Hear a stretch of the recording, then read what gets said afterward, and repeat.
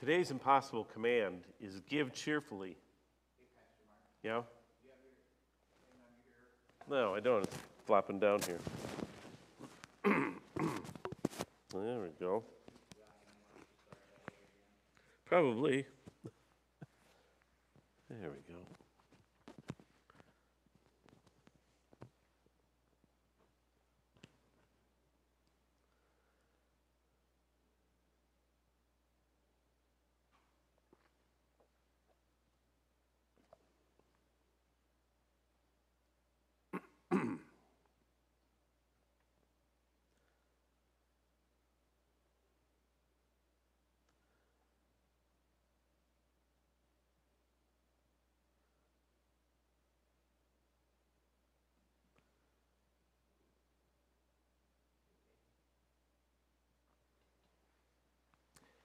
Today's impossible command is to give cheerfully, and it comes from Paul's second letter to the Christians at Corinth. It says, "Remember this, whoever sows sparingly will also reap sparingly, and whoever sows generously will also reap generously. Each of you should give what you've decided in your heart to give, not reluctantly or under compulsion, for God loves a cheerful giver." Like the commands to rejoice always, to pray without ceasing, to give thanks in all circumstances, it's the adverb here that gets you, the cheerfully part. Now, I'm a giver. I tithe to the Lord's work. I give to other things too, Salvation Army, the conservation projects, Girl Scout cookies. Is that giving? Maybe not. But I do give money, and I give my time too. I clean up the highway, help out the neighbors, volunteer with Camp Kewauken, and I do it willingly. Like you, I know that it's my duty to do my part. I'm a Minnesotan, and Minnesotans are givers. Did you know that Minnesota is the number 3 state when it comes to volunteering? 1/3 of Minnesotans volunteer in a formal way, like with Hastings Family Service or with youth activities, scouts and sports and 4-H. Or church ministries, those kinds of things. And that makes us number 3 in the nation. And 2/3 of Minnesotans volunteer informally, like helping out their neighbors. Minnesotans really give their time. And Minnesotans give their money as well. 2/3 of Minnesotans give more than $25 to charity. It's not a very high bar, but it's better than all but 3 states. Minnesotans are givers.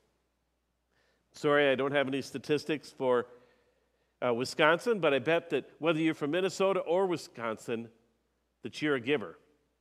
Because Christians are better givers than the average American, even better than the average Minnesotan. So it's a pretty safe bet that you give your time and your treasures to benefit others. But how cheerful are you about it? That's a different question, isn't it? At Christmas time, when you walk out the store and you hear the familiar ringing of the bell, do you say, "Oh, goody, another bell ringer. I can't wait to put something in the kettle again"? Or when we put the "God could use somebody like you" board up there in the lobby, were you just pushing people aside to get to it? Was there nothing that could hold you back? No, you did not. I was watching. You did not. And each fall, when we have our stewardship drive, and we use that to support the ministries of the church, do you anxiously check your mailbox just waiting for the pledge card to arrive? Perhaps not. We're givers, but we don't always do it cheerfully. Want further proof? Those of you who give your time on a church ministry team or committee or even in the band, have you ever thought, "Gee, I wish I didn't have a church meeting tonight"? You went anyways because you're that kind of person. You're a giver. And you know others were depending on you. So you show up. But do you always show up cheerfully? Sometimes it's like kids going to school. They show up because they're supposed to, because it's good for them. But you want to see cheer, just give them an actual snow day. Not this week, though. Even the kids are sick of snow by now. But it's the cheerful part of this command that makes it so hard to follow. And God means it. The attitude we have when we do something matters. Do you remember what the Corinthians were told about love in 1 Corinthians 13? If I had the gift of prophecy, and if I understood all God's secret plans and possessed all knowledge, and if I had such faith that I could move mountains, but didn't love others, I'd be nothing. If I gave everything I have to the poor and even sacrificed my body, I could boast about it. But if I didn't love others, I would have gained nothing. Even when we are obeying God and doing something good, our attitude matters. We can give away everything we have, but God doesn't just want a giver. God wants a loving, cheerful giver, not a reluctant, half-hearted giver who is simply doing their duty. Attitude matters because God wants to bless you as well as the person you are giving to. You know, when Paul wrote to the Corinthian church, he was taking up a collection for the needy Christians in Jerusalem. We don't know exactly what was going on with them, but we know that they were going through a particularly tough time. And so Paul encouraged the Corinthians and the other Christians that he knew to take an offering to help them out. Now, for the Christians in Jerusalem, it doesn't really matter how the Corinthians felt about giving as long as they did it. What did the hungry in Jerusalem care whether the Corinthians gave cheerful or not? But to God, it's another matter. Because God is concerned not only for the receiver, but also for the giver. God knows it's more blessed to give than to receive, as Jesus says in Acts 20, verse 35. But that blessing comes when the giving is done cheerfully and not out of compulsion, done with love and not just out of duty. And that's the problem. Because I can't always say that I'm a cheerful giver. At least not as cheerful as God would want me to be. My cheer level doesn't always match my giving level. So giving I can do. Giving cheerfully, that's harder. Sometimes it's downright impossible. And I assume it's not always easy for you either. So once again, let's walk through those 4 steps for dealing with commands like this one that seem impossible from John T. Alcock's book, Impossible Commands. Remember the first step? First step is honesty. I can't do it, God. God, you tell me to tithe, I'll tithe. You tell me to help my neighbor, I'll help my neighbor. But don't ask me to be cheerful about it. I don't always feel cheerful, God. My wife would say that I'm a bit of a hoarder. Now, I've known hoarders, and I'm no hoarder. We had a neighbor afflicted with this compulsion. She bought a whole elementary school building. The church asked her if we could store some of our old boxes of records there for her, the church records, historical records. And she said, sure. Within just a few years, she had filled the entire school, floor to ceiling, with junk.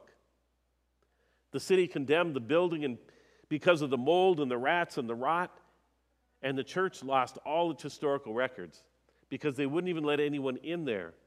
It was so bad. They just bulldozed the whole thing. No, I'm not like that.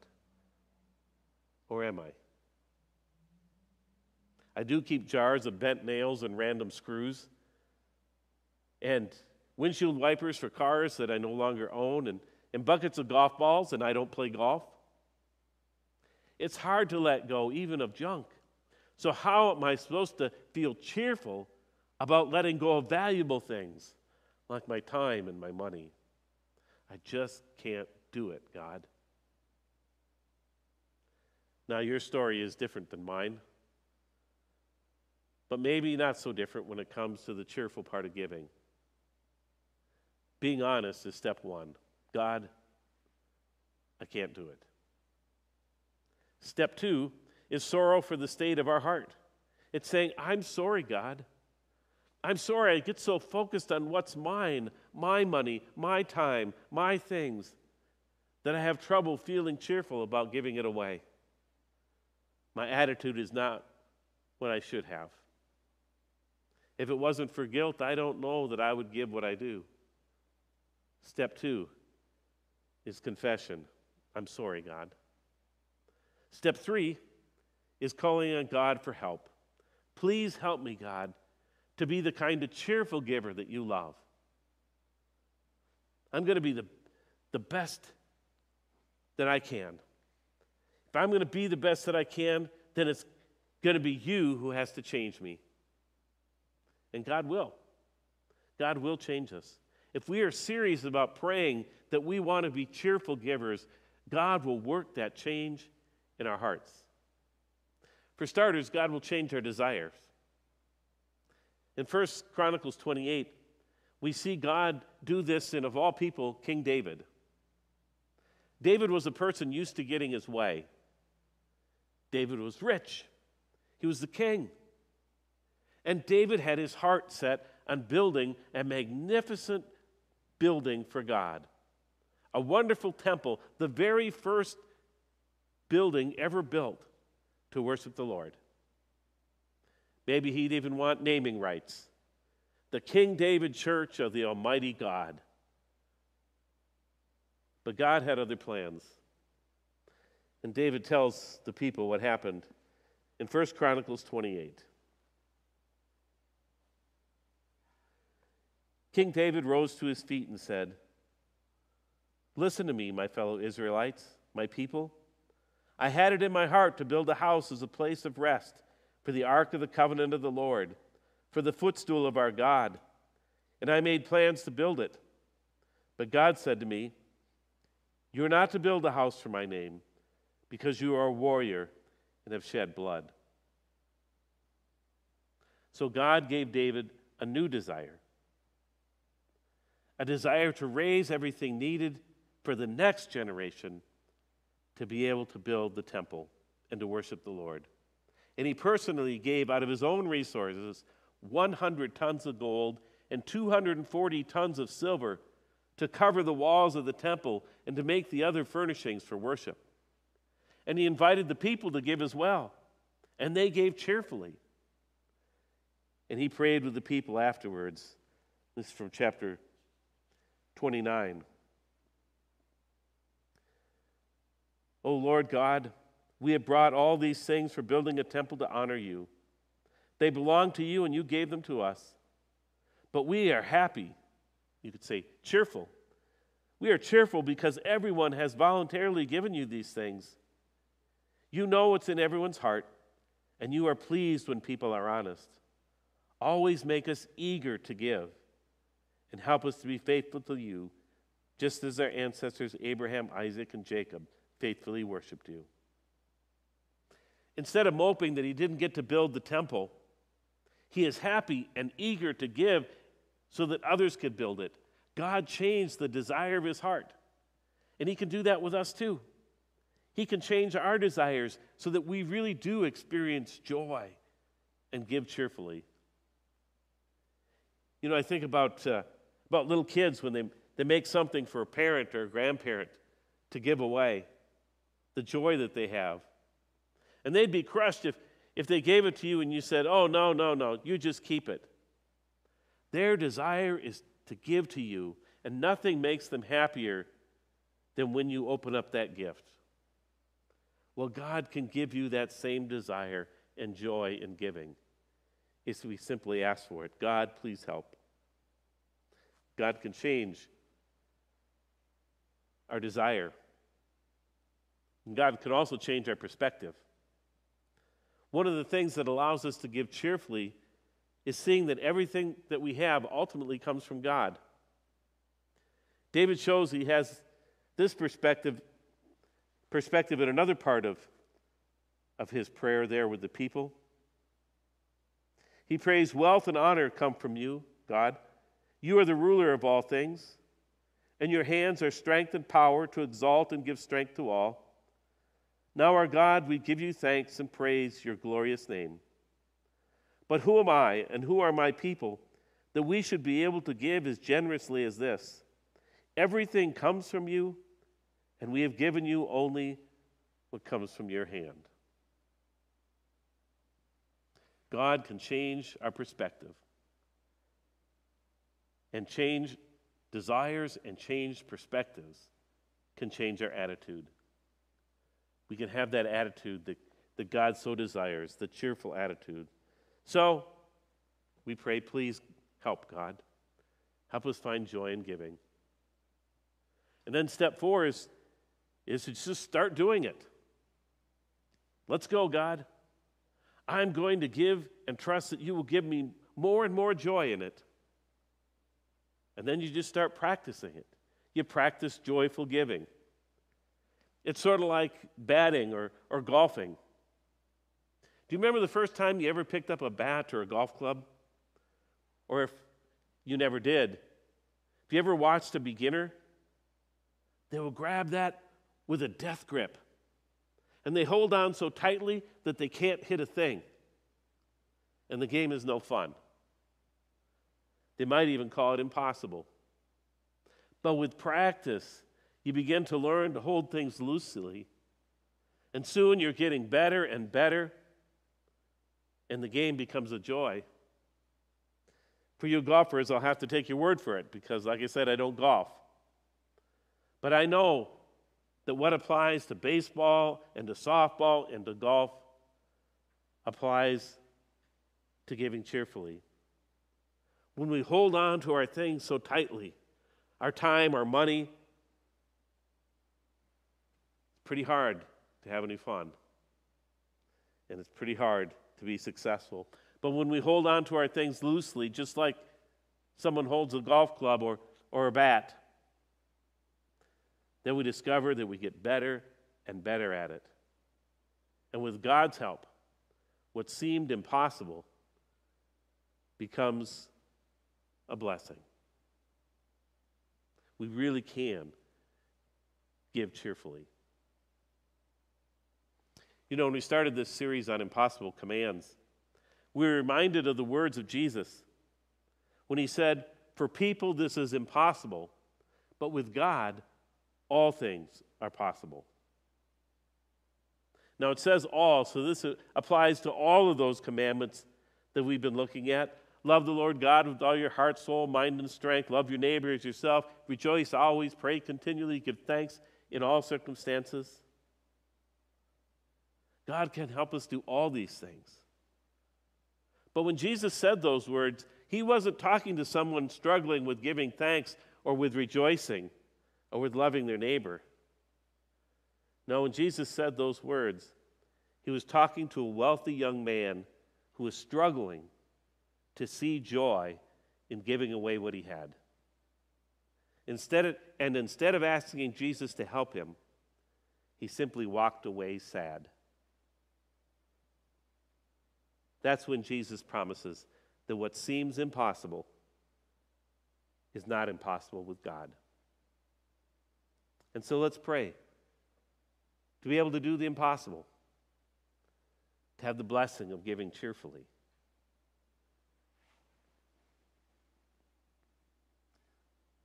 Lord, we're probably pretty good at giving, but we're not always good at giving cheerfully. We give so often out of guilt because we're supposed to. We give because someone needs, even though we may not feel very cheerful about it. But God, with your help, we can experience true joy in giving of our time, giving of our things. We can know the joy that you intend for us. Because not only is it a blessing to receive, but it's a blessing to give. Even a greater blessing, as you say, May we experience that blessing and be cheerful givers each day. Amen.